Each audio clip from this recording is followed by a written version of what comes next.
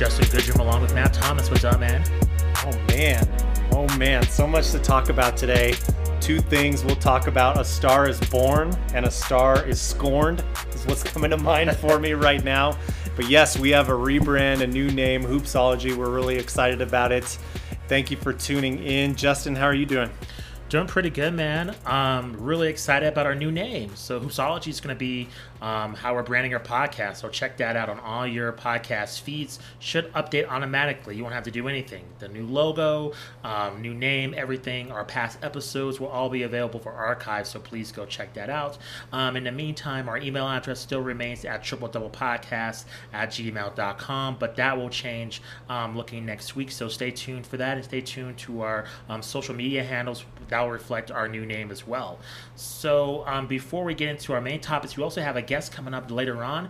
She is a digital content assistant and co-host of In the Clutch podcast, Nia Simone. So we'll be talking a lot of these topics with her, get her reactions to what we just saw a couple of minutes ago. She's very knowledgeable on the WNBA and the NBA, so we're looking forward to just picking her brain about these topics. But, man, let's talk about what just we saw here with the Dallas Mavericks and with the Los Angeles Clippers. Now, a lot of storylines go into this series, right? Dallas having two rising stars, Kristaps Porzingis, who did not play in Game 3, and then Luka Doncic, who's been fighting the ankle injuries. So basically, this has been a series of those two rising stars against the establishment, which has been Kawhi Leonard. We all know what's been going on with him, with Toronto last year, and then Paul George, him landing with the Los Angeles Clippers and him ascending. But we've seen it basically, like you said, Matt, Luka taking over, being the predominant player and possibly the new bubble MVP, what we saw the last couple of seconds. So just to break the scene down for you, Game 3, the Clippers had a dominant 21-point lead. Third quarter saw the Clippers return. Then finally saw the Clippers wake up in the fourth quarter for Dallas. Then to even it, and in the overtime. And then Luka hits a game-winning shot, an unbelievable performance, despite him battling the ankle injuries. It lasts a buzzer beater that gives Dallas the 2-1 series lead, and that's without Kristaps playing. Kristaps Porzingis was sitting on the bench. So overall, man, what are your thoughts on this series overall? Is this kind of going to be possibly the deconstruction of Paul George, or do you think this will be kind of the rise of Luka, or do you think Kawhi's going to take any blame? How do you see this kind of playing out the rest of the way? Well, it's going to be interesting. I mean, you still have to put the experience and kind of the favor in the Clippers side, but you have to think they're probably kind of shook after today, after what we just witnessed, which, like I said to start the show, a star is born. That's what I'm referring to. Luka with this ridiculous, nothing but confidence step back shot in overtime to win the game for the Mavs. If you didn't see the highlight, go ahead and look at it. And now, just quick correction off of what you said. This was Game 4, so they're tied. Oh, my bad. That's they're right. tied 2-2. Gotcha. My so bad. really, this could go either way. And like you said, they didn't even have Porzingis today because of knee soreness. So if he comes back, the Mavericks are even more of a threat. So Luka did this even without his co-star, his teammate there, the kind of 1B to his 1A. So this is going to be really interesting moving forward. And, it's just disappointment for the Clippers. And I would echo what Charles Barkley said earlier this week about kind of, you can't call yourself playoff P if you have these, frankly, terrible games in the postseason. If you don't show up for the postseason, you can't call yourself playoff P. And that's what we're seeing right now, because Kawhi seems to be carrying his load and taking care of his business, but he hasn't been getting a ton of help from everyone else. I mean, granted, this game was very, very back and forth, very entertaining, very well played on both sides, but man, you just give Luka any opportunity, and this game, it just felt like he was going to seize it. Euro steps everywhere, and then, of course, that crazy step back, way out there, three-pointer shot that he just drained right in front of Reggie Jackson. So just incredible performance. I mean, maybe now the game of the year. I had said Utah versus Denver, but I think this is the playoff game of the year so far. Yeah, I agree. I echo your sentiments. I mean, Paul George was atrocious today. He played 45 minutes, had 9 points. Is there any excuse for that? Unless you're LeBron, usually if LeBron has a game like that, he gets like he has like an insane amount of assists and rebounds, and people say he played like crap. So, yeah, I mean, for Paul George, he played horrendous in this game. I'm willing to give more Kawhi the benefit of the doubt because he's proven it over and over again. So I'm not going to kill him over one game. I mean, we're talking about a guy who I think 2 years ago voted for as an MVP candidate. Mm-hmm. Even just last year, I think that was when he was on the Thunder. So this is a big step down for him. I mean, we know that Thunder team was eliminated in the first round by Damian Lillard, but yeah, it's not looking great. There's trouble in paradise right now, and definitely doesn't look like a team. I mean, you and I have talked about this a lot, but it doesn't look like a team that is really going to roll to a title at this point. I mean, unless things turn around pretty quickly in this series. Well, I think it was easy to buy into them as a playoff contender than the Lakers were. Looking at their team, right, compared to LA. A lot of unproven talent, or as proven talent that people gave up on. If you look at Dwight Howard, or you take Joakim Noah with the Lakers, compared to the Clippers having that base of Lou Williams, even Montrezl Harrell, Reggie Jackson, and Patrick Beverley, who didn't play in this game. Those are pieces that you can see in a championship team. So adding Kawhi, adding Paul George makes sense, and that's a logical conclusion to make that they would be not only a playoff contender, but a championship contender as well. My problem is when looking at this team on the court, they don't pass the eye test. I know that's a weird thing to say, especially as you've heard Skip Bayless use that term, and sometimes he sounds ridiculous. But in this case, it's true. Like, I just don't buy them as a title contender. I think it's going to be very interesting to see because they have two predominant all-stars, and especially if the Clippers are fortunate enough to somehow make it to the NBA Finals. I mean, most likely their opponents, you look at either Toronto or Milwaukee, and certainly with Toronto, there's only really one predominant all-star, and in Milwaukee, even though it's Chris Middleton, everybody thinks of Giannis as their predominant number one option. So it's going to be fairly interesting to see if they happen to make it that far, how they're going to measure up in these close games that they were faltering against a Dallas Mavericks team that was, really hurting and really seemed on the ropes, especially with Luka with that ankle injury. That was scary what we saw, a couple of days ago. And even visibly hobbled today. Big time. Yeah. And another thing I'll just add to what you said is that Kawhi Leonard is the only guy on this Clippers team who has been there all the way. He and Doc Rivers, obviously, as their head coach back from his time on the Celtics, of course. But this franchise hasn't been there, and no one else on the roster has been there. And that's kind of what it looks like during the gameplay, like especially at the end of the game today. Kawhi looks cool, confident, ready for the moment.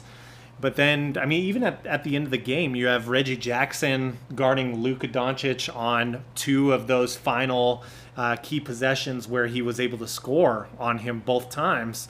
And it just seems kind of questionable coaching in one sense. How are you not putting Kawhi Leonard right on him?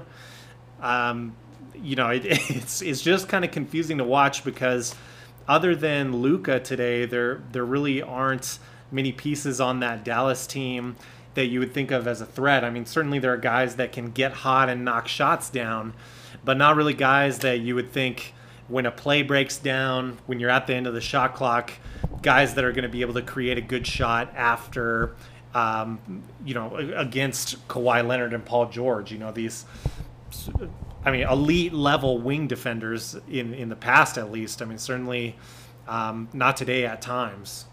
Yeah, I agree. We could spend all time talking about this series, but overall, Luka with another dominant performance. Where do you think he took a step today in his ascension? Was this kind of a rite of passage game for him in which we're going to look back, 5 years from now and say that this is where he arrived. That's not just a perennial all-star, but a superstar player that can carry his team to, a championship, or do you think we're overreacting with his performance? I think this is a moment for sure. Everyone kind of thinks of Luka more as a play creator, not necessarily always like a big shot kind of guy. And today was a huge shot. I mean, that was the type of irrational confidence that you would see from a Jordan, a Kobe. And no, I'm not saying he's on their level yet, but you see some similarities in that the ball was in his hand at the end of the game. He was either going to get to the basket and Euro step his way to the hoop and score, or he was going to take that big step back three-pointer like he did at the very end of the game there. So I do think we're seeing signs. And if he has more success, if I didn't even have the Mavs winning this series. He already broke my prediction because I had Clippers in 5 for this series, and now it's tied 2-2. So I don't think the Mavs are going very far this year, but if they do, I will happily eat my words because it's so much fun to watch. Did you have any other thoughts on this series before we move on? No, I don't think so. I mean, do you feel the same way? That how big of a moment was this? Big time moment. I'm always on the Luka bandwagon. As I'll get to later on when we talk about the NBA draft lottery. Luka is somebody that you obviously see that this is going to be a superstar player. He's fairly consistent.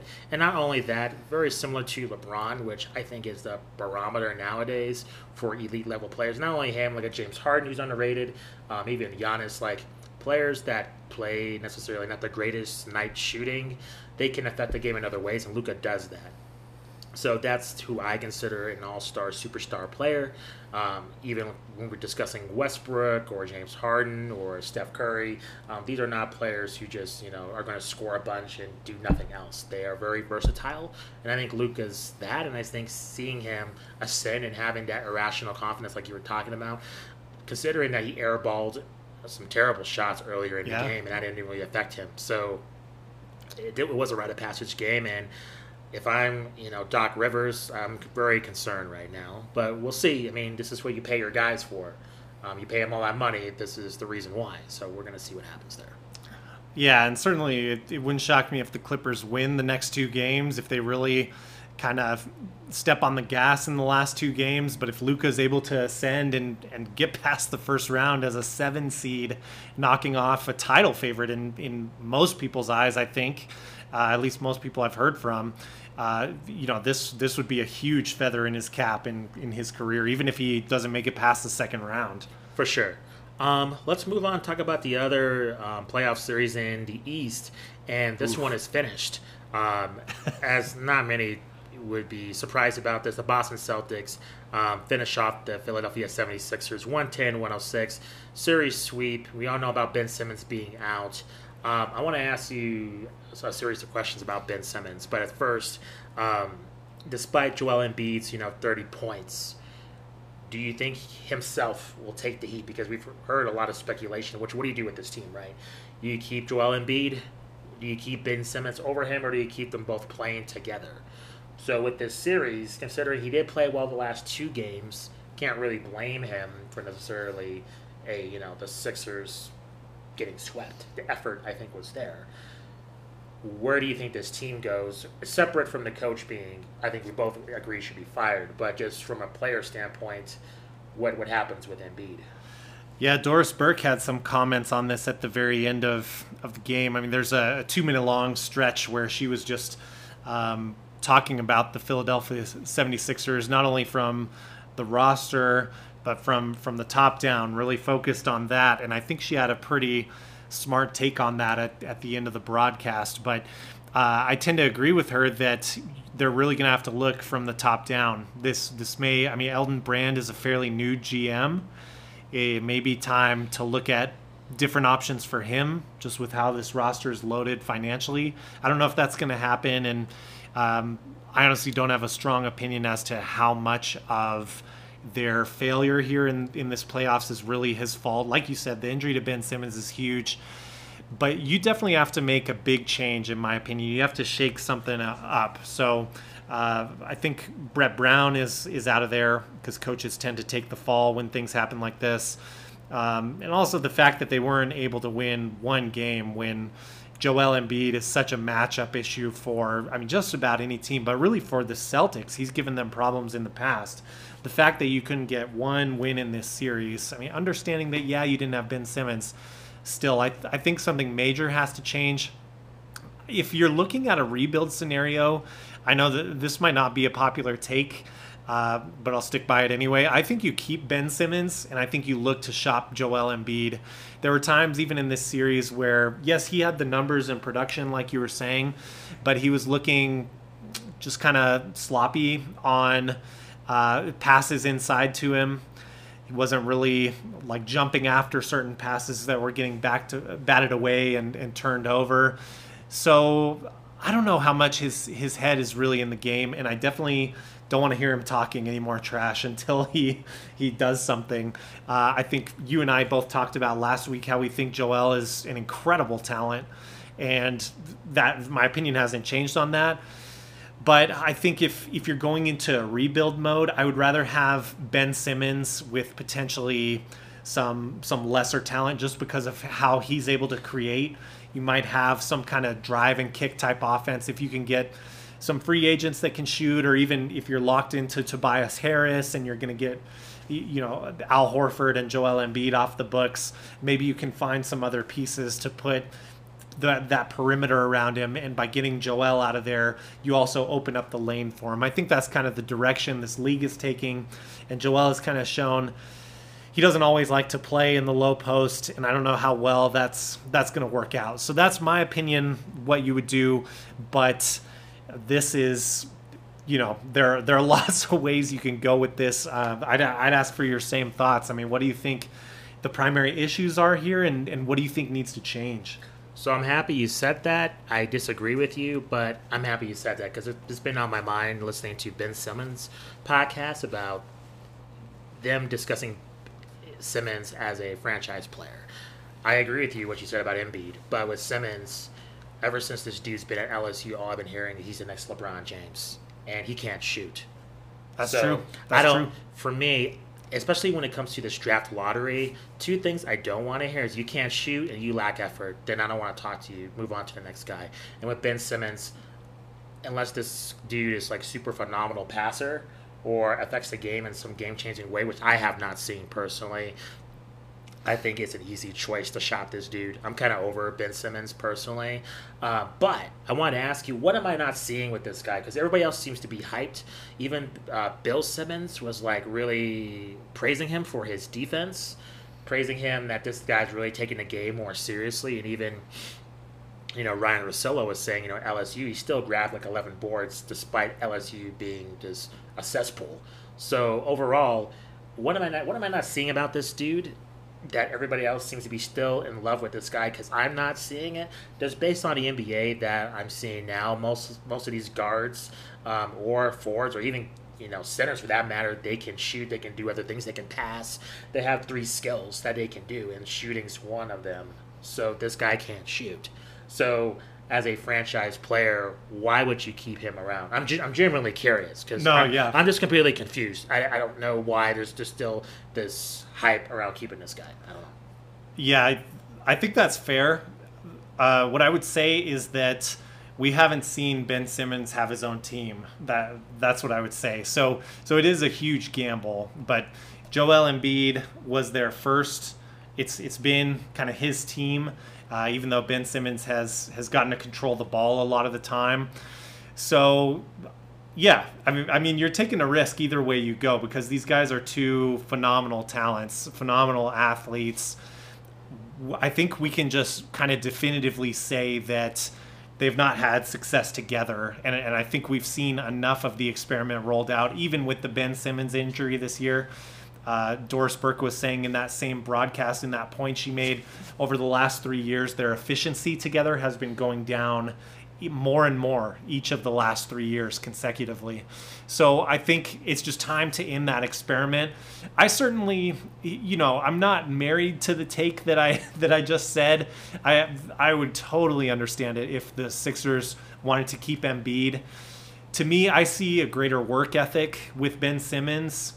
With Embiid, I think I've seen a lot of talk and not a lot of production. That's true. To back it up, or at least in key moments, that like extra gear, that extra effort, that staying in shape, staying in peak physical condition. Now he's had injury issues too, so I don't want to fault him for that, because that's frustrating to be on and off the court. And Ben Simmons, you could also counter with he's had injury issues as well.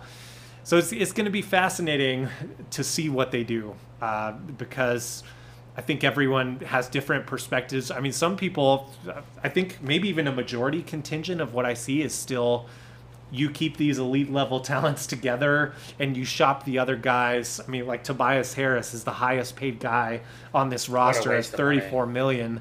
And next year isn't his last year in that contract, if I'm remembering correctly. So there are some huge issues. I mean, they may have to eat a lot of expiring contracts if teams are even willing to make that trade for Tobias Harris, but they've got to do something big, and I think ultimately that ends up taking one of these superstars out of there. So I don't know. I mean, the Ben Simmons, I guess the case would be work ethic and versatility. But you make a very fair point in that it's true. I mean, shooting is still the weakest point of his game by far, and this is a league where that perimeter shooting is huge.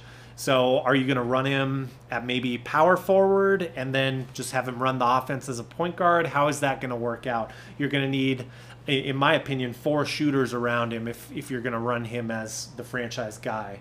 And, we have that yet to see if that's going to work or not. I just haven't seen him be the franchise guy that he can't shoot. And we've seen somebody, we just talked about Luka, who everybody says like is horrendous shooting 3 points, but 3-pointers, but is determined to. You saw what happened. Just that determination compared to everybody celebrating when Ben Simmons hit a 3 in a game. Like, this is ridiculous. So to me, as like a superstar, I've seen it where, look at James Harden and Russell Westbrook, like guys with massive egos, guys that take a bunch of shots. I haven't heard any issues between them. Steph Curry, Kevin Durant. Steph Curry was, look at his shot output. Kevin Durant gets there, no problems, and that was with Klay Thompson too. So and look, even Kobe and Shaq, right? Like, they both got their shots in. So for me, I don't understand how Ben Simmons, with him by himself as the front runner, can be a franchise player without him being a leader in scoring, and that includes shooting from the field and getting to the basket. To me, there's just too many red flags, and that's what I would keep Embiid. Your concerns are valid. I agree with you. Mm-hmm. I've been disappointed with Embiid big time. I think he could be the best big man in the league, in my opinion. I like him better than Giannis, to be honest with you, from I think, talent perspective. But the bottom line is that he is lazy. I think he worries about what other people says about him compared to Giannis, who's a complete professional and is mentally tougher and takes his body a lot serious. And we'll see Giannis, in this league for a long time compared to Joel Embiid. Like, it might be an insane prediction, but I think 5 years he's probably not going to be in the league anymore. I just think, looking at him, I'd say best case scenario, he's like a role player. Worst case, he's gone. I just think injuries and everything. I just don't think he has the mental toughness to be in this league as a star player anymore. At the same time, I'd be like kind of hypocritical. Why would you keep him? I just think he has more of that potential. And I think with the right coach, with the right moves, maybe you can do something with him in the future to turn it around. But now the process has gone terribly wrong at this point. So I think it's best to move on. I think, for me, seeing what Ben Simmons is like on the trade market, what Bill Simmons has said, along with Russillo, is that his stock has gone up. Maybe trade him while his stock's up. I don't know. I don't know what his contract's like or anything like that. But if it's possible, I would say the trade value is more higher on him than it is on Joel Embiid. And the last thing I'll say, just to kind of paint a picture of kind of what I'm thinking of when I think of Ben Simmons leading the team, and again, it's a little bit disrespectful to the person I'm going to paint the picture, because he actually did it and Ben Simmons has yet to. But if you think of a Jason Kidd on the Nets in those early 2000s, that was a guy who could do just about everything but shoot. but he could get to the basket and be a threat that way, like around the basket. The 3-point shooting didn't come until later when he was on the Knicks and then Would the that Mavericks. work now? Not to cut you off, but Jason Kidd Yeah, is that's playing in 2020. Would that be effective now? Would And he that's be the getting real killed question. every night? Hey, he can't shoot. Like, what is this guy doing? Compared to before, which that was like we've seen a lot of point guards that, that was their forte, getting their teams involved. We've seen the point guard position evolve. I mean, Yeah. good lord, we've seen the big guys being able to run the floor. I mean, look at LeBron. I mean, so I think it's evolved. So I'm just asking. I'm not Yeah. totally denying it being possible, but I just don't. Especially for Ben Simmons, I haven't seen him kind of affect the game compared to Jason Kidd like that. In my Yeah, opinion. no, that's fair. Yeah, and I think it's all a matter of what pieces do you get around Sure. him. Can you get... Because if you have him running point guard, I mean, that's a tall point guard. And if you get more length around him, kind of like how the Thunder were very lengthy, Sure, that's defensively right. athletic teams that, you would need a little bit more shooting, of course, than they had. Like you couldn't have an Andre Roberson out on the floor. But that's kind of the vision that I would have. You do have more shooting bigs now than you did, of course, in the early 2000s. But your point is well taken that, yeah, we just don't know that a guy like that. I mean, I would think a guy with the vision that Jason Kidd has, he's going to find a way to be successful. And he was, of course, talented and skilled enough to evolve and develop that three-point shot.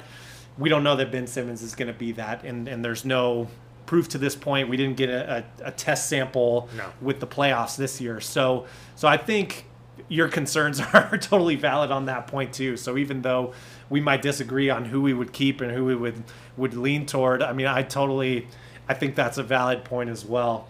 I would just tend to run with the person that I think long-term, even though he's had injury concerns, long-term I think could be healthier and has a better work ethic. That's really the main thing that I see. But I do agree with you that I think like when Embiid is healthy and going, I mean his list of talents and things he can do, and especially on the defensive end too, being an anchor for that team is impressive. So I think we're probably talking circles on this now. You're right. Move on, but for sure. But totally, legit points either way, and that is kind of a luxury for this team in that at least they have two potential megastars. Embiid has shown greater signs of greatness to this point. And I would just want to see if Ben Simmons was handed the keys. Like I think Bill Simmons was saying, trade him to the Wizards and see what he can do on that team. Give him the keys to a franchise and let him see if he can run a system and let it go. With John it's a Wall risk. Yeah, probably. My guess would be you're getting rid of John Wall. Okay, Somehow. I would hope so. Yeah, they're not going to blend together. Okay. Yeah, I agree. I think after your sentiments, we can talk about Philly a bunch too, but I'll save it till we get to the off season because I'm sure there'll be more news about that. Quickly about Boston, Jaylen Brown, Jason Tatum, and Kemba Walker for that matter. The three of them, there's questions about their chemistry. Seems like they're coming along. I like Boston. I think they're inconsistent. Just quickly, your thoughts on them. Really, especially for their seeding and their expectations at the beginning of the season. I mean, they handled the business. Gets the sweep. Kind of your thoughts on how they did. Yeah, I can't put them above Toronto or the Bucks at this point in time. I think they're a threat, especially to Toronto. I don't know that they can slow Giannis down. So, I think they are appropriately placed is kind of the only takeaway that I have from this series. But you're absolutely right. They handled their business, and they're a very well-coached team. And Kemba Walker is a good fit on this team. He's not Kyrie Irving, but he's a guy that's going to run your system really well. His teammates seem to really like him. There doesn't seem to be any chemistry issues, which, as we know, that was always more of an issue than the talent issue with Kyrie. So they're a threat. I mean, they could make it to the finals, no doubt. But I still see them appropriately seated in third place there. So let's move on. Let's talk about the Lakers and Trailblazers. I think before today, the headlines in the bubble was about Damian Lillard, And Luka, I think, stole his thunder. I think certainly just where the Mavericks were, they were already in the playoffs, so their positioning and how they're portrayed in the media is a lot different than the Trailblazers, in which even before this, the bubble started, Lillard wanted to be in it. He was very enthusiastic and determined to make sure that the Trailblazers made some noise if they were fortunate enough to make the playoffs. So overall, in this series, the Lakers are up 2-1. We see LeBron, Anthony Davis show dominant performances. LeBron 38, Anthony Davis 29. Lillard, just looking at the box score here, Lillard had 34. His numbers weren't that great. 8 for 20, but 5 from 11 for three-point range is still pretty good. So overall, do you think this is in a sense of just the Portland Trailblazers running out of gas and the Lakers finally getting into gear, or we might see some regression coming up tomorrow, and the Trailblazers still being a factor? I mean, they weren't necessarily destroyed like they were at the game before.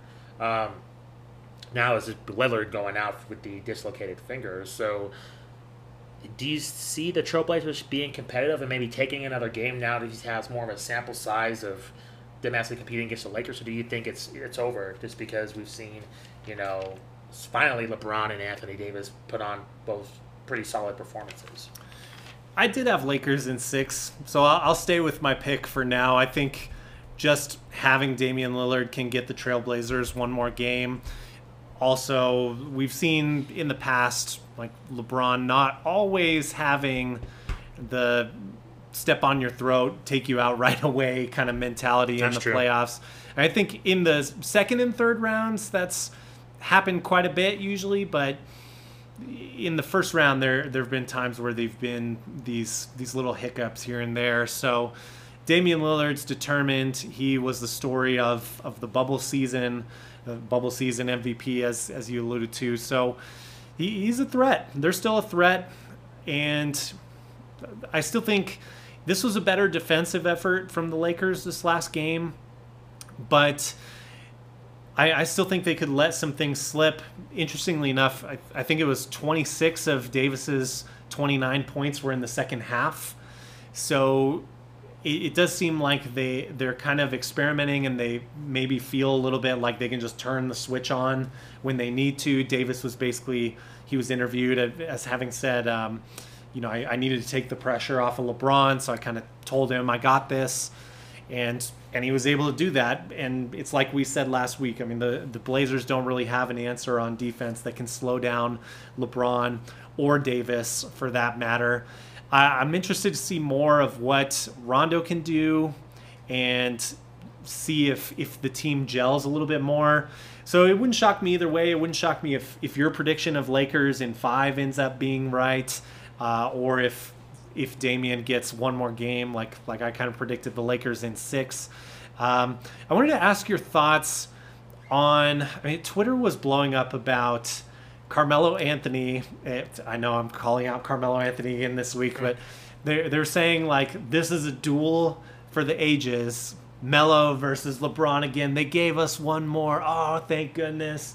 Getting really like nostalgic about this, like this happened a whole lot in the past. That's a joke, I think. So Melo, to his credit, he had 4 steals, he had 20 points.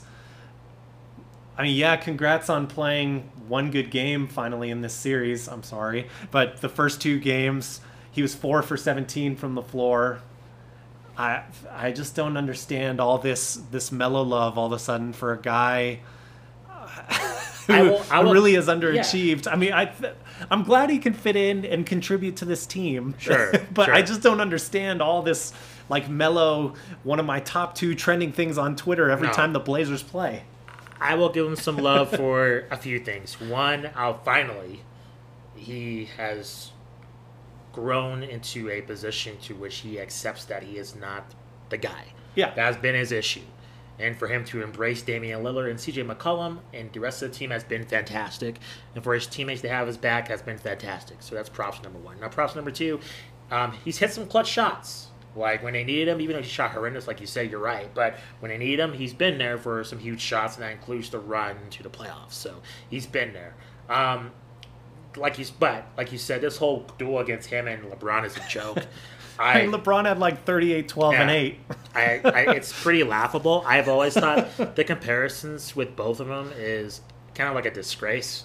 Like, you had one guy who single-handedly carried the Cavaliers year after year to, the Eastern Conference Finals and to the finals, and, eventually was won multiple titles. And you saw him against the Golden State Warriors, in which, he was able to cause a lot of disruption by himself. There's no way Carmelo Anthony would be able to do that, not in a billion years. So to compare them is it's pretty laughable. Even though I like Carmelo, I think I like the story. I do think he deserves to trend on Twitter. I like the playoff Melo. I do like it. I like it. I really, it's okay. You can like it. I like the props, but for me, comparing him to LeBron that's where you lose me. Let's just keep it to a feel-good story. He's contributing. He hits some big shots. Let's keep it at that. But when we're getting into like this playoff duel, I mean, come on. I mean, that's just ridiculous. I think it's kind of disrespectful for Damian Lillard too. Look what he's done. Right? Exactly. I mean, he's the leader of this team. He's the one that's pretty much without him, they would not even be in Orlando, let alone playing the Lakers. So. Keep it the Dame time with, Melo being the kind of the nice background singer helping out. So. Yeah, maybe it's just like a millennial thing that I'm not understanding on Twitter or something. Even though I am barely a millennial, I guess. I don't understand TikTok or Snapchat. So. Oh yeah, I'm not on board with either of those. But yeah, it cracks me up. Like you said, I mean, I think Dame and CJ McCollum deserve 80% of the credit at least for what this team has been able to do thus far. But I agree with those first couple points that you made there about, it is good that Melo's a role player. He's contributing. He's kind of like more like Olympics Melo, like Melo by committee. Nothing wrong with that. So yeah, I'm cool with that. Did you have any other thoughts on this series you wanted to touch on? Not really. I think I'm looking forward to tomorrow. A lot of these series aren't really lighting my world on fire, to be honest. Yeah. But with the Nuggets and Jazz, I do want to talk about that just because in the previous game, just noticed that really the Utah Jazz just took it to the Denver Nuggets. This series really made me nervous, despite picking Denver, and it's come to fruition. And I want to just ask you, do you think Utah has a real chance to really just run away with this thing, or do you think we'll actually see more of an even back and forth kind of matchup between these two? Well, I mean, obviously, I hope for an even back and forth. Sure. We were hoping for this to go 6 or 7 series. It looks like it's at least going 6. But yeah, I mean, I think my bias against the Utah Jazz, I probably undervalued them with how they came out. And also, Donovan Mitchell has just been terrific. Yes. I mean, like game 1, third highest, I believe, playoff scoring total ever in NBA history with 57 points. So they've been better offensively than I thought they were going to be, especially with really Mitchell being that main threat.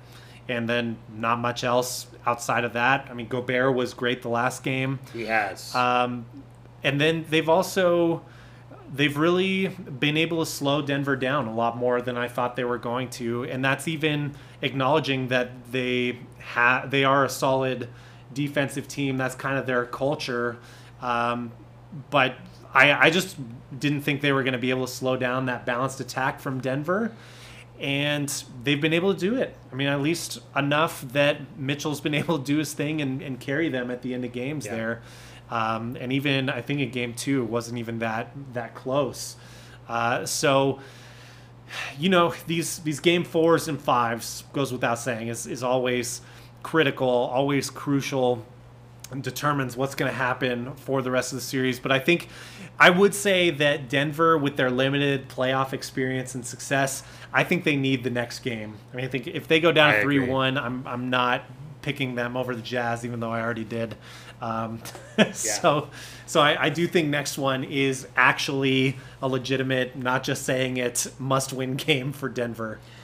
Agreed. Not too much to add there, except I felt the previous game, where was the Joker? Gobert was just destroying him. It was like a lack of effort. That concerns me. So that makes me really nervous, even if they happen to get through Utah. Is just how Gobert has had his way in there. I mean, Mike Conley having a great game, I feel like that's not going to be a common occurrence. Yeah. But Gobert is having his merry way into the paint like that. That's a huge problem. So we'll see. Like you said, man, this matchup between them is going to be a must-win for Denver. If they don't, I think Utah has a chance to running the table and finishing them off. So we'll see what happens. And oddly enough, yeah. I mean, with what we've seen thus far, being kind of halfway through the first round, Sure. I do think Denver matches up better with the Clippers, oddly enough, than they do with this Utah team, because you're not going to have the threat of Gobert. So if they make it past it, then maybe there's a real shot they can upset the Clippers. Heck, if the Clippers even survive at this point. That's true. With King Luka coming alive here. But yeah, it's going to be really interesting. It's we had it tabbed as one of our kind of must-watch series of the first round, and it's definitely lived up to that, but not in the way you and I thought. Yeah, for sure. The other two series, I'm not at three series for that matter. Again, I don't have too much thoughts on them. We've seen the Bucks take control. They're up 2-1. Shocking for Magic to win that first game, Yeah. but I think it was largely just a fluke. It was. Yeah. Agreed. The Heat, I thought this would be a lot more competitive. They're up 3 games to 0 on the Pacers. And then finally we see the Thunder in a thriller over the Houston Rockets. They kind of make sure that they won't get swept, and the series is 2-1 Houston. So overall, those series, for my cup of tea, not super exciting, but we'll see what happens. I mean, we've been like a week into this, so you never know. Yeah, I really thought OKC was going to show up a little bit more than they Me had. too. I struggled. I part of me wanted You to did. pick OKC in 7. Yeah. I think now we're going to see. I mean, the big thing to watch for in that series. I mean, Indiana's done, so we don't need to talk about No, Miami, they Indiana. Miami's offense looks a lot better than I thought it was going to. That's all I'll say about that one. With Houston, though, now we're going to see what this small ball team can do, and are they going to flame out? Is it going to be too taxing from an energy standpoint for them to have the stamina to finish out the series? Ultimately, I think with that 2-1 lead, I mean, the advantage is still on their side, looking good for Houston in 6 or 7. I think OKC can probably squeak out another win just by having Chris Paul there, but it doesn't look competitively as close as I thought it would, because really at the end of that game, Houston was very, very close to winning that in regulation. And OKC just got a bunch of things. I mean, namely like a Chris Paul hug on James Harden at the end of the game to go their way with a no call there. So I think that series will be interesting, especially if OKC takes the next game. Then it might become one of the most interesting series of the first round. But to this point, it looks like Houston's just about able to do whatever they want on offense. So, any other thoughts on that series? No, not really.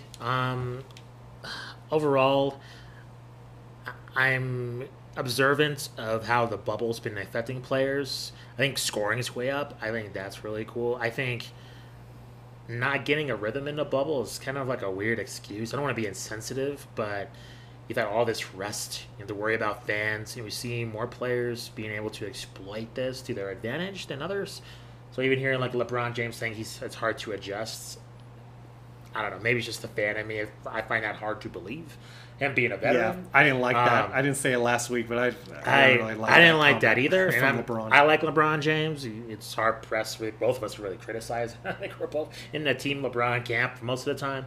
But I didn't like that. It made me feel weird. You have all these advantages that you don't have when you're not flying anymore. Yeah, that's what I'm Come saying. on, you're gonna 5-minute complain ride about to your no room. fans. Yeah, for sure. I didn't like that either.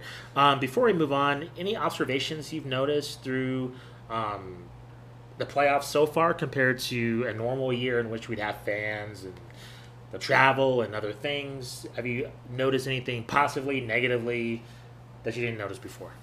I think one of the negatives would be that the benches seem to be about the same or just kind of normal randomness from game to game. like coming back to what you and I have touched on several times about, are we going to miss the fans in the playoffs? And even OKC Thunder being a good example, there's a big home court advantage for the Thunder, at least over certain other franchises like, say, the Miami Heat. Sorry, Heat fans. So you're seeing, that there's really no bench advantage, I guess, or at least it's not as pronounced, or at least doesn't feel that way. I'd have to dig into the statistics a little bit more to see if that really rings true. But without a home court advantage, you're not seeing like a deep bench advantage.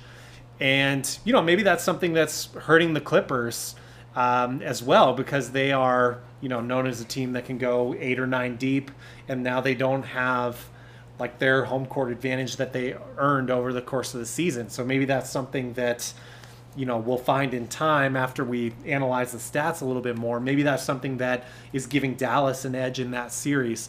But that's one thing where I think I hadn't really thought that through about not having fans in the bubble, where, if you built your team on having a really deep bench, you're not seeing the full advantage of that necessarily, especially if you're a top 4 seed and have home court advantage on your opponent. Understood. What else have you seen? Notice with the fans, it's so weird because I've watched other sports and I've had different opinions depending on the medium that I'm watching. So, like MMA, for instance, I like the fans not being there. I like it that there's not any audio piped in. With the NBA, I do like the audio piped in there, believe it or not. I think I like the feel of it, especially with the digital fans. But then watching something like WWE, I don't know if you know this or not, but they've kind of stolen the NBA model. But I heard that. It's basically like literally a 360-degree dome of fans. When you're watching the match, you see little squares of fans there, and it seems weird, and they have piped in noise and it sounds inauthentic. So it kind of depends on what you're watching. Where baseball, we talked about this, where you see cardboard cutouts. NFL is going to have the same thing. College football, it seems like they're going to go in a similar direction. So I personally think so far watching the presentation, I've gotten used to it. It sucks in the playoffs. There's nothing like the fans and momentum. I mean, look at Toronto. What happened last year with the 76ers, or any playoffs you see over the years. There's nothing beats that. Like, imagine that big shot by Luka in front of the Mavericks fans. Right? I think that it just would have been a different feel to it compared to now. It's still exciting. Like, we still got into it, but it's just not the same without them. Yeah, that's a good point. Go ahead. I'm sorry. I don't think the fans affect that shot happening and the outcome. Sure. But you're absolutely right in the reaction. Yeah, for sure. Agreed. Let's move on to Coach of the Year. I have the results here. I think a little bit surprising. I don't know. Nick Nurse will win Coach of the Year. 90 place, first place votes, but they have a point system. So you get 5 points for first place, 3 points for second place, and then 1 point for third place. So Nick Nurse got 90 first place votes, 6 second place votes, and then 2 third place votes, and really no one else was close on the first place votes ranking. Mike Budenholzer got 5 first place votes, which this is ahead of Billy Donovan and Eric Spoelstra, and then pretty much no one else. Nate McMillan got 1 vote. The others, they vary in votes, between second and third place. And basically, you add those points and you get the total points. It's more than what you wanted to hear. But anyways, Nick Nurse getting the Coach of the Year. What were your thoughts on him really running away with it? I think it's fair. It's kind of a compliment to Kawhi Leonard in a lot of ways, sure, because you're basically creating the narrative that without your star player, you were able to be a top 2 team in the East. And I definitely think he's one of the best, if not the absolute best coach in the NBA right now at this point in time. So I think it's fair. I think he earned it. I don't have a problem with that pick. I also really like Billy Donovan because a lot of people thought the Thunder were going to be a lottery team this year. And for them to be that 5th seed, I believe, is a pretty big shock. 5th seed. So I also think, he would have been a guy that I would have liked mentioned or up there. I think Spoelstra, you can't go wrong with Coach Spoelstra, but the Heat's pretty much are where we thought they would be. Another one I was thinking of was Mike Malone from Denver, but they also have kind of repeated. I mean, I think they were the 1 seed last year, right? Or the 1 or 2 seed. That sounds right to me. So again, it's really not a huge change. You had the most monumental change of those top extremely successful teams on the Raptors with their star player leaving. So I think that's totally fair for him to win the award. He's a great coach. He deserves it. He earned it. Do you have any other names that you thought belonged on there, or do you like the pick at all? I like the pick. I don't have too many resistance to it. I think it's incredible that, we've seen from a lot of elite teams, their star player leaves, or even for that matter, their star player stays, and the next season there's a hangover, they struggle, but not the Raptors. I think it's impressive. Yeah. So to me, I have no problem with it, and I give props to Nick Nurse. Hopefully he'll get a lot more credits, because it's one of those things. It's kind of similarly to Giannis, where Giannis got credit, but then he wasn't talked about in those elite players. So especially with Nick Nurse, I mean, he's an elite coach in this league now, and certainly somebody like a Brad Stevens, who a lot of people like. Look at Nick Nurse. I mean, he's won a title already. I mean, compared to a lot more talent, I think Boston has with that squad. So I think Nick Nurse deserves to be in that more elite category of coaching in the NBA. And hopefully it's not just a thing where it's just a surprise. He's in that discussion with the top coaches within the league. Do you think there's an argument you could make for Brad Stevens winning it this year? I mean, they don't have Kyrie, who... everyone pretty much agreed at the end of the postseason last year that Kawhi, when he's on top of his game, he's now the greatest player in the league. And that's arguable, certainly, but he did have that extremely impressive playoff run, and everyone would agree on that. Do you think there's any kind of narrative you could compare Brad Stevens and the Celtics with? I mean, the Raptors kind of stayed top of the East, and the Celtics did as well, in spite of losing a star player. Do you think it's just the effects are greater losing a Kawhi Leonard than a Kyrie Irving? I think so, and also, Kyrie Irving was seen as kind of a cancer on that team. Yeah. And they were great without him. So just looking at the records, if they were like neck and neck for that one spot, maybe. But if they're a clear, I think, 3rd seed in the playoffs, the Boston Celtics. So I think there was really no argument to give it to Brad Stevens, along with his track record. I think that plays into it too. This is more of a put up or shut up year. Mm-hmm. And the Celtics, getting bounced. I think it's a weird way because it's a regular season award, but I think the postseason kind of factors into it in a weird way. So I don't know. I'm not upset or bummed out or disturbed that Brad Stevens didn't get more love. I think this is with Nick Nurse all the way. He's gotten love in the past too. Yeah, he has plenty. Should we move on to the draft lottery? Yeah, real quickly. Draft lottery. This is very interesting. Trying to talk to my girlfriend about this, explaining how the lottery works. This is very complicated. Oh yeah. But breaking down the draft order, the Timberwolves got the number 1 pick, followed by the Golden State Warriors. Then we have the Charlotte Hornets, and then to a big surprise, the Bulls jumped up from their predicted to have the 7th pick. They moved up to number 4. And then we have the Cavaliers, Hawks, Pistons, the New York Knicks at number 8, which people were very outraged if you're a New York Knicks fan. The Wizards at 9, and then the Suns at 10. You can see the rest of those picks on NBA.com. Overall, your impressions on the lottery, and I want to get your impressions on these players, because I'll just give you my opinion real quickly. As we get to the draft, we'll go into more detail. But all I hear, as I talked about earlier, is guys that have minimal effort and can't shoot. That's all I'm hearing. So yeah, it's funny because I saw Anthony Edwards. He was doing an interview. I think it was on Bleacher Report, and they were explaining, okay, how would you like it going on this team or that team? He made a good impression. I liked his answers.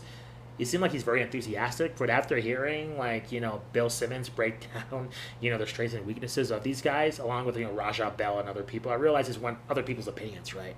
But overall, it's a situation in which, bad shot selection, lack of effort, that's a massive concern, rather than like, hey, this guy has a lot of effort, but he can't shoot right now. He's going to put in time in the gym. That's a massive concern to pick this guy number 1. And I'm hearing other concerns too about like a James Wiseman and a LaMelo Ball. I mean, if you listen to Ryan Russillo, he basically lost his mind talking about LaMelo in Australia, saying he was garbage. So, in my eyes, I'm not really excited about this draft. Do you see any trades making it happen, like the Warriors moving down to get more picks in the future? How do you see it playing out this early? Yeah, so my initial thoughts were kind of that I find the Warriors and the Bulls the most interesting teams in this draft. I don't really see the Timberwolves and the Hornets with it being a weaker draft. I mean, it's kind of just unfortunate for them. I don't really think they get a piece that transforms their franchise this year. And that may be the case across the board. It may just be a weak draft class like you were just mentioning there. There's always a couple surprise picks that overperform. That's true.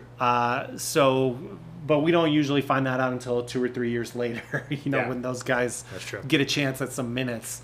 So I'm interested to see if the Warriors decide to get a pick that fits in as like a rotation player as more of their thoughts, or if they try to, maybe take LaMelo Ball and see if he's going to be take a gamble pick and see, is he going to be this dynamic playmaking talent that can hit shots, streaky shooter type of guy.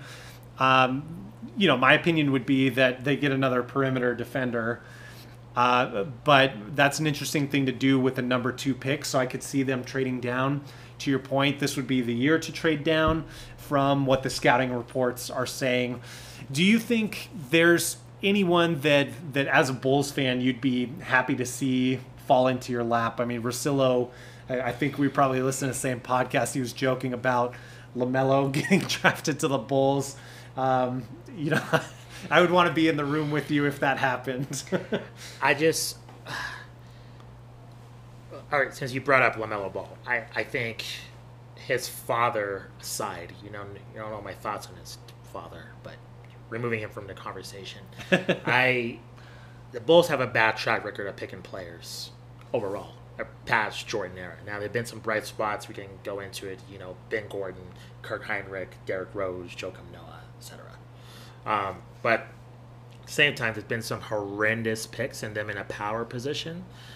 And in my humble opinion, taking a LaMelo Ball, there needs to be some kind of explanation as to why that happened, and to see some real growth in summer league to make that pick justifiable. That's going to be a huge summer league if that does happen, or whatever, be winter league or however we do it. Right. But for me, I think it's a pick that makes me nervous.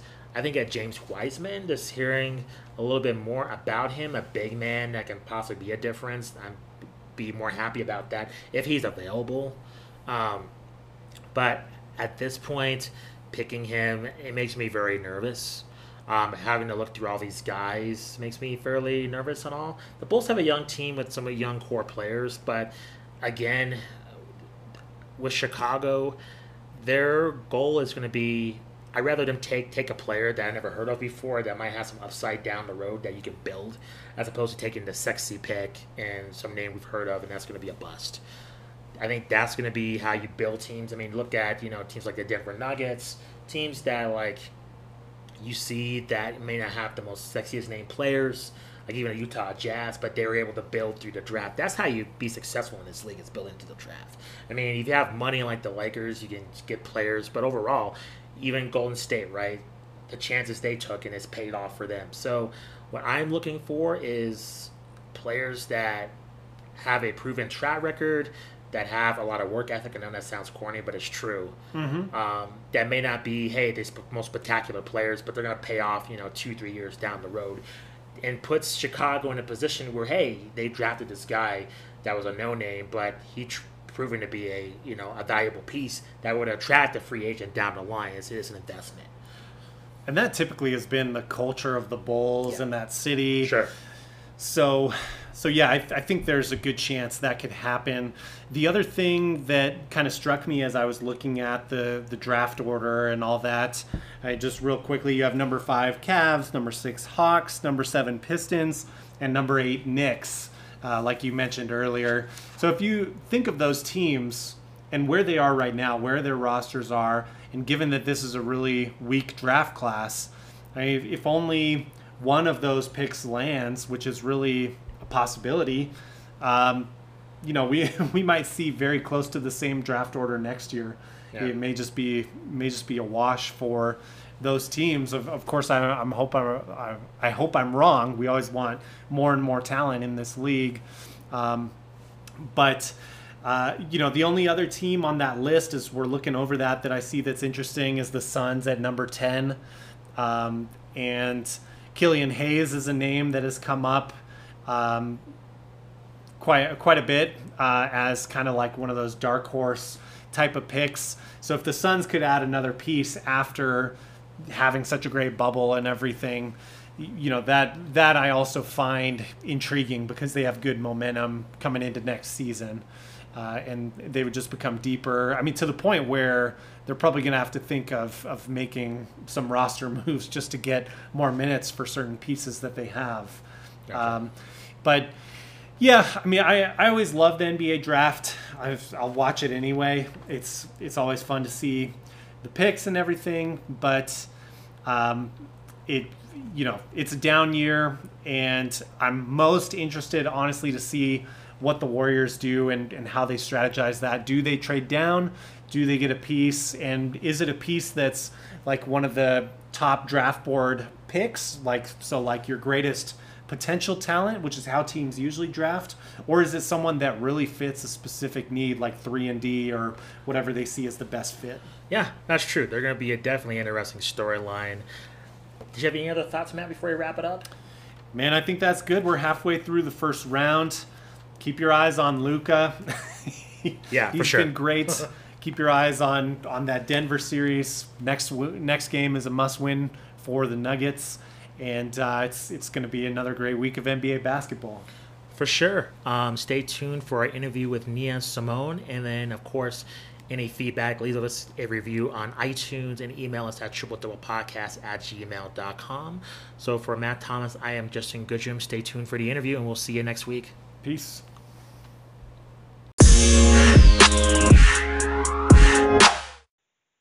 Now we welcome our guest, Nia Simone. She is a digital content assistant at Overtime and also a co-host of the In the Clutch podcast. Welcome, Nia. Thanks for joining us. Hey, guys. Thanks for having me.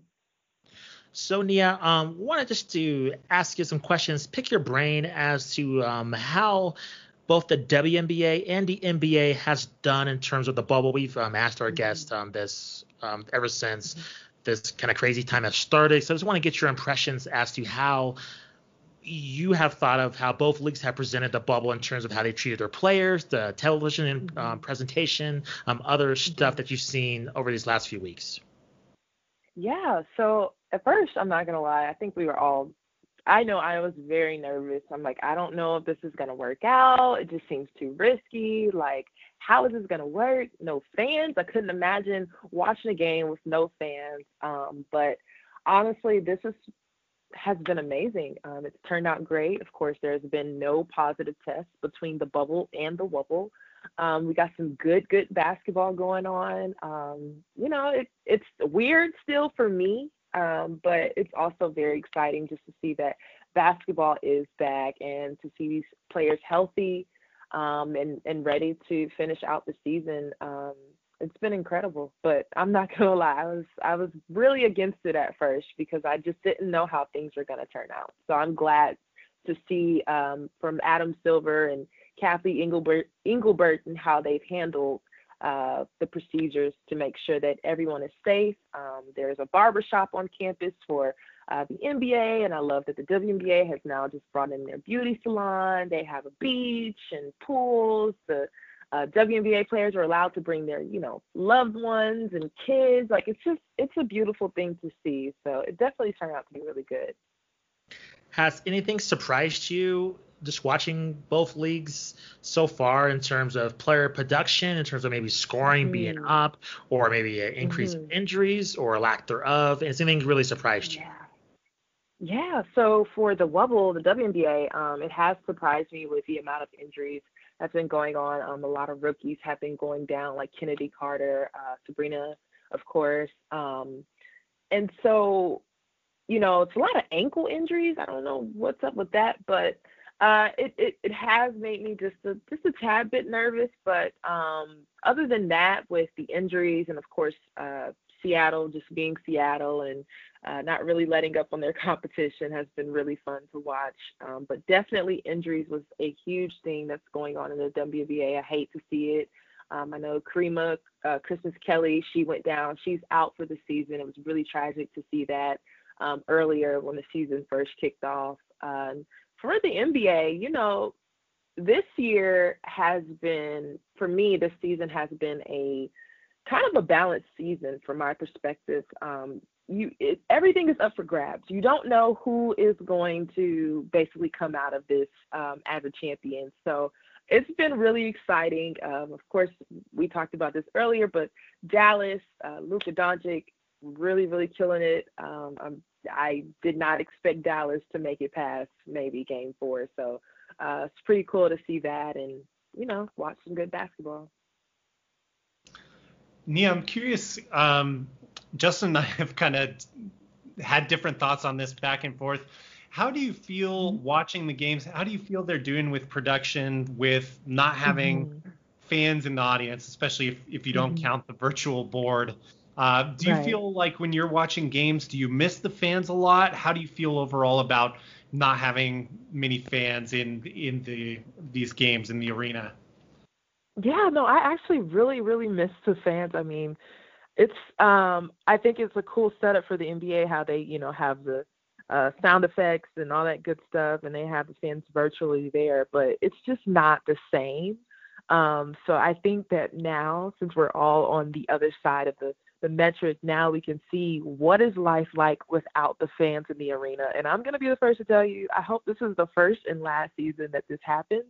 Sometimes I feel like I'm watching a summer league game, but yeah, no, it's been really weird, but the NBA is doing as best as they can to kind of still keep that fan experience going, but it has been quite weird and I don't like it.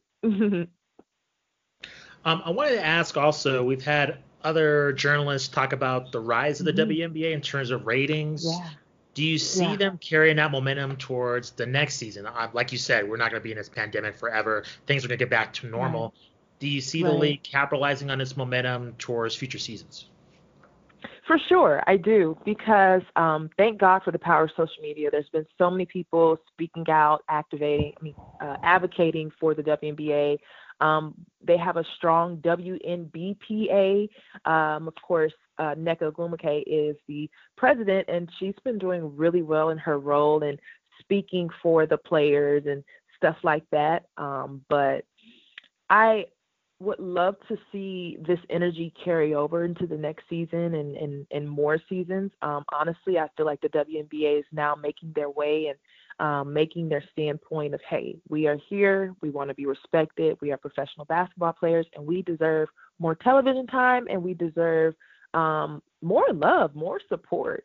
So I'm really hoping to see a lot of changes even after this season concludes. But there is still a lot of work to be done from both inside, from the front office to the players, to the coaching staff, to the owners, to the fans, and how are they going to be able to pull fans in from not having fans this season, of course, physically there. So there's still a lot of work to be done, but I love to see the progress and the growth within the league. But definitely hoping that this energy carries over and it's not just a one-time thing, that people support the WNBA. To that point, I wanted to ask you also from a production standpoint, Matt knows that I've been fairly upset over the production values of the WNBA in terms of how ESPN has presented them as a league. It's been better, I believe, in terms of presenting more profile pieces during halftime. The studio production I've seen get better. I guess my question is, from an ESPN standpoint, why haven't you think they've invested into the league since they're on there? They have a vested interest. Clearly, they want the league to do well because their program is on their network. But it seems in years past that they've always treated the WNBA very disrespectfully.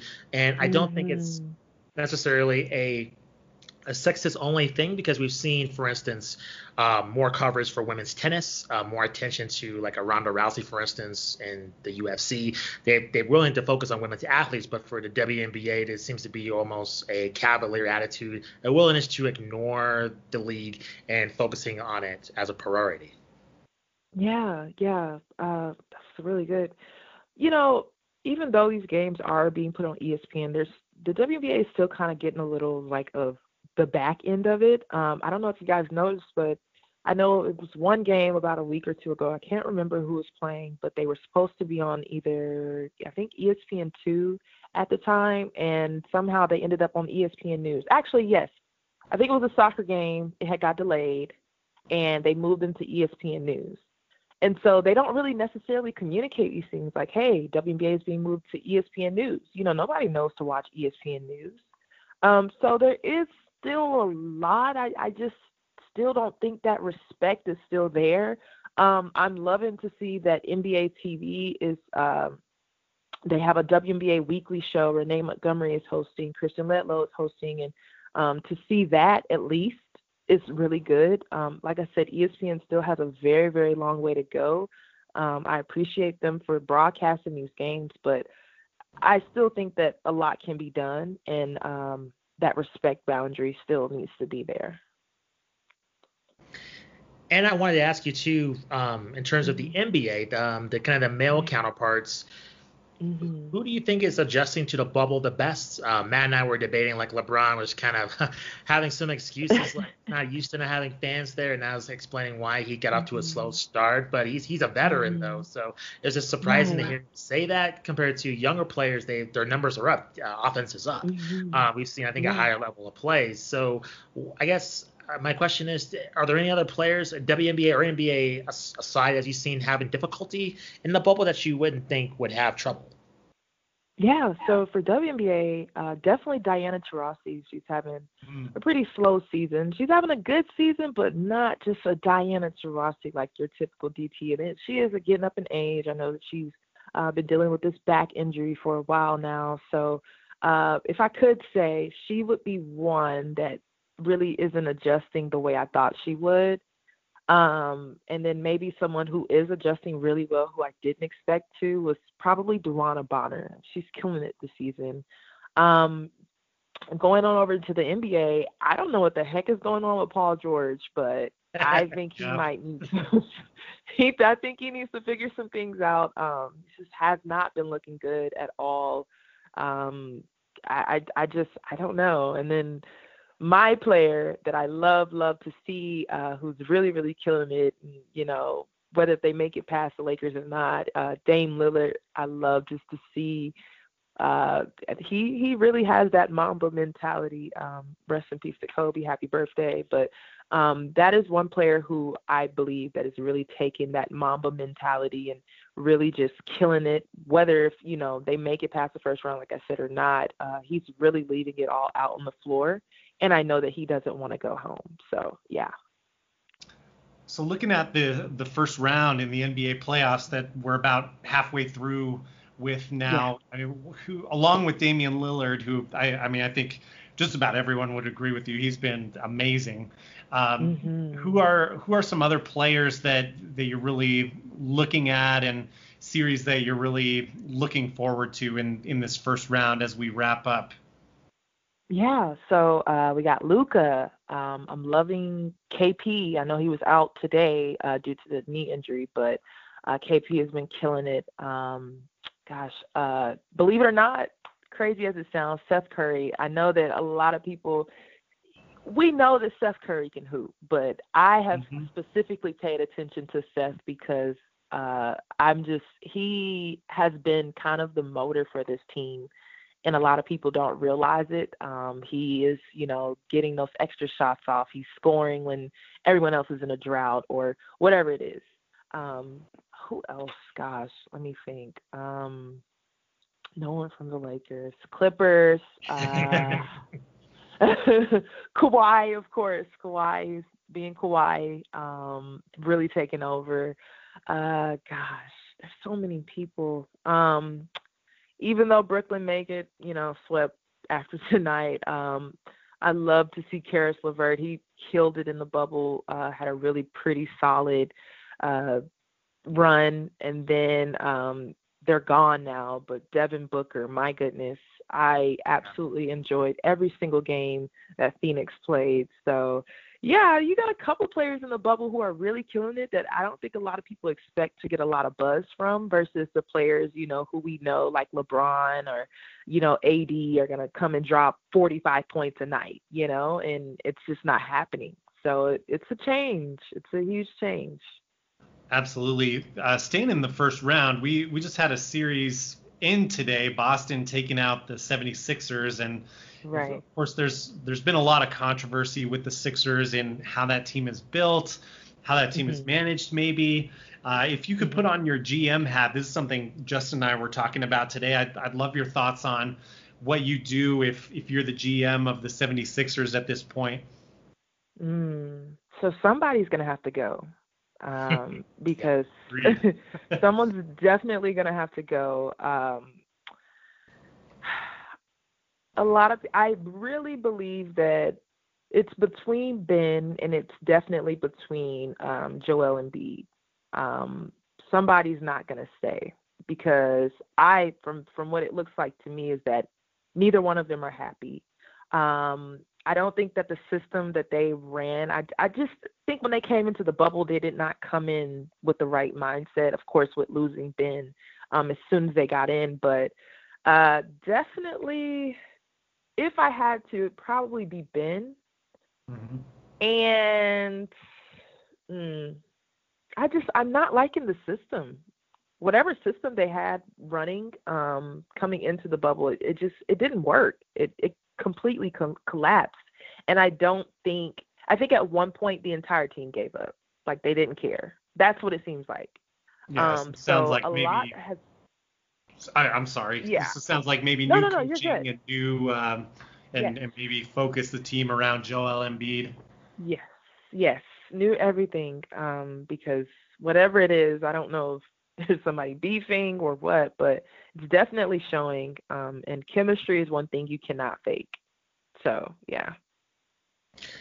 What are your impressions of Ben Simmons overall? Because Matt and I were debating this.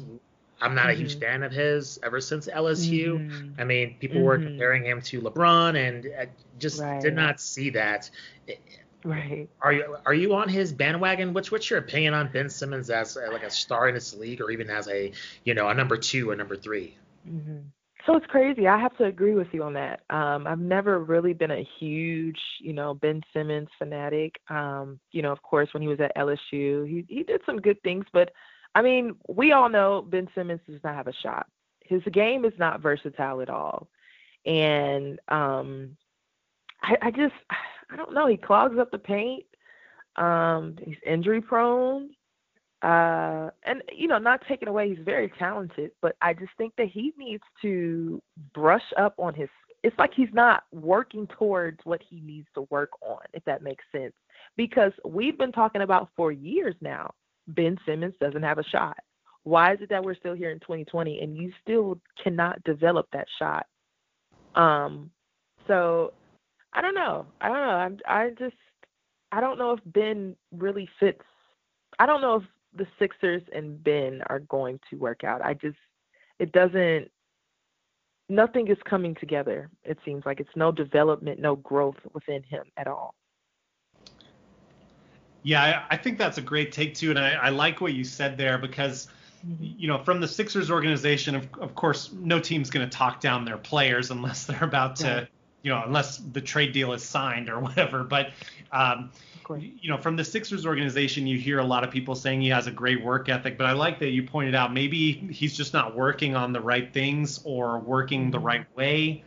But I think it's a messy situation with all those contracts there and how they're locked in place. But yeah, I think you're spot on. I mean, Joel or Ben Simmons have to go for sure. Yeah. Well, thanks, Nia, for joining us.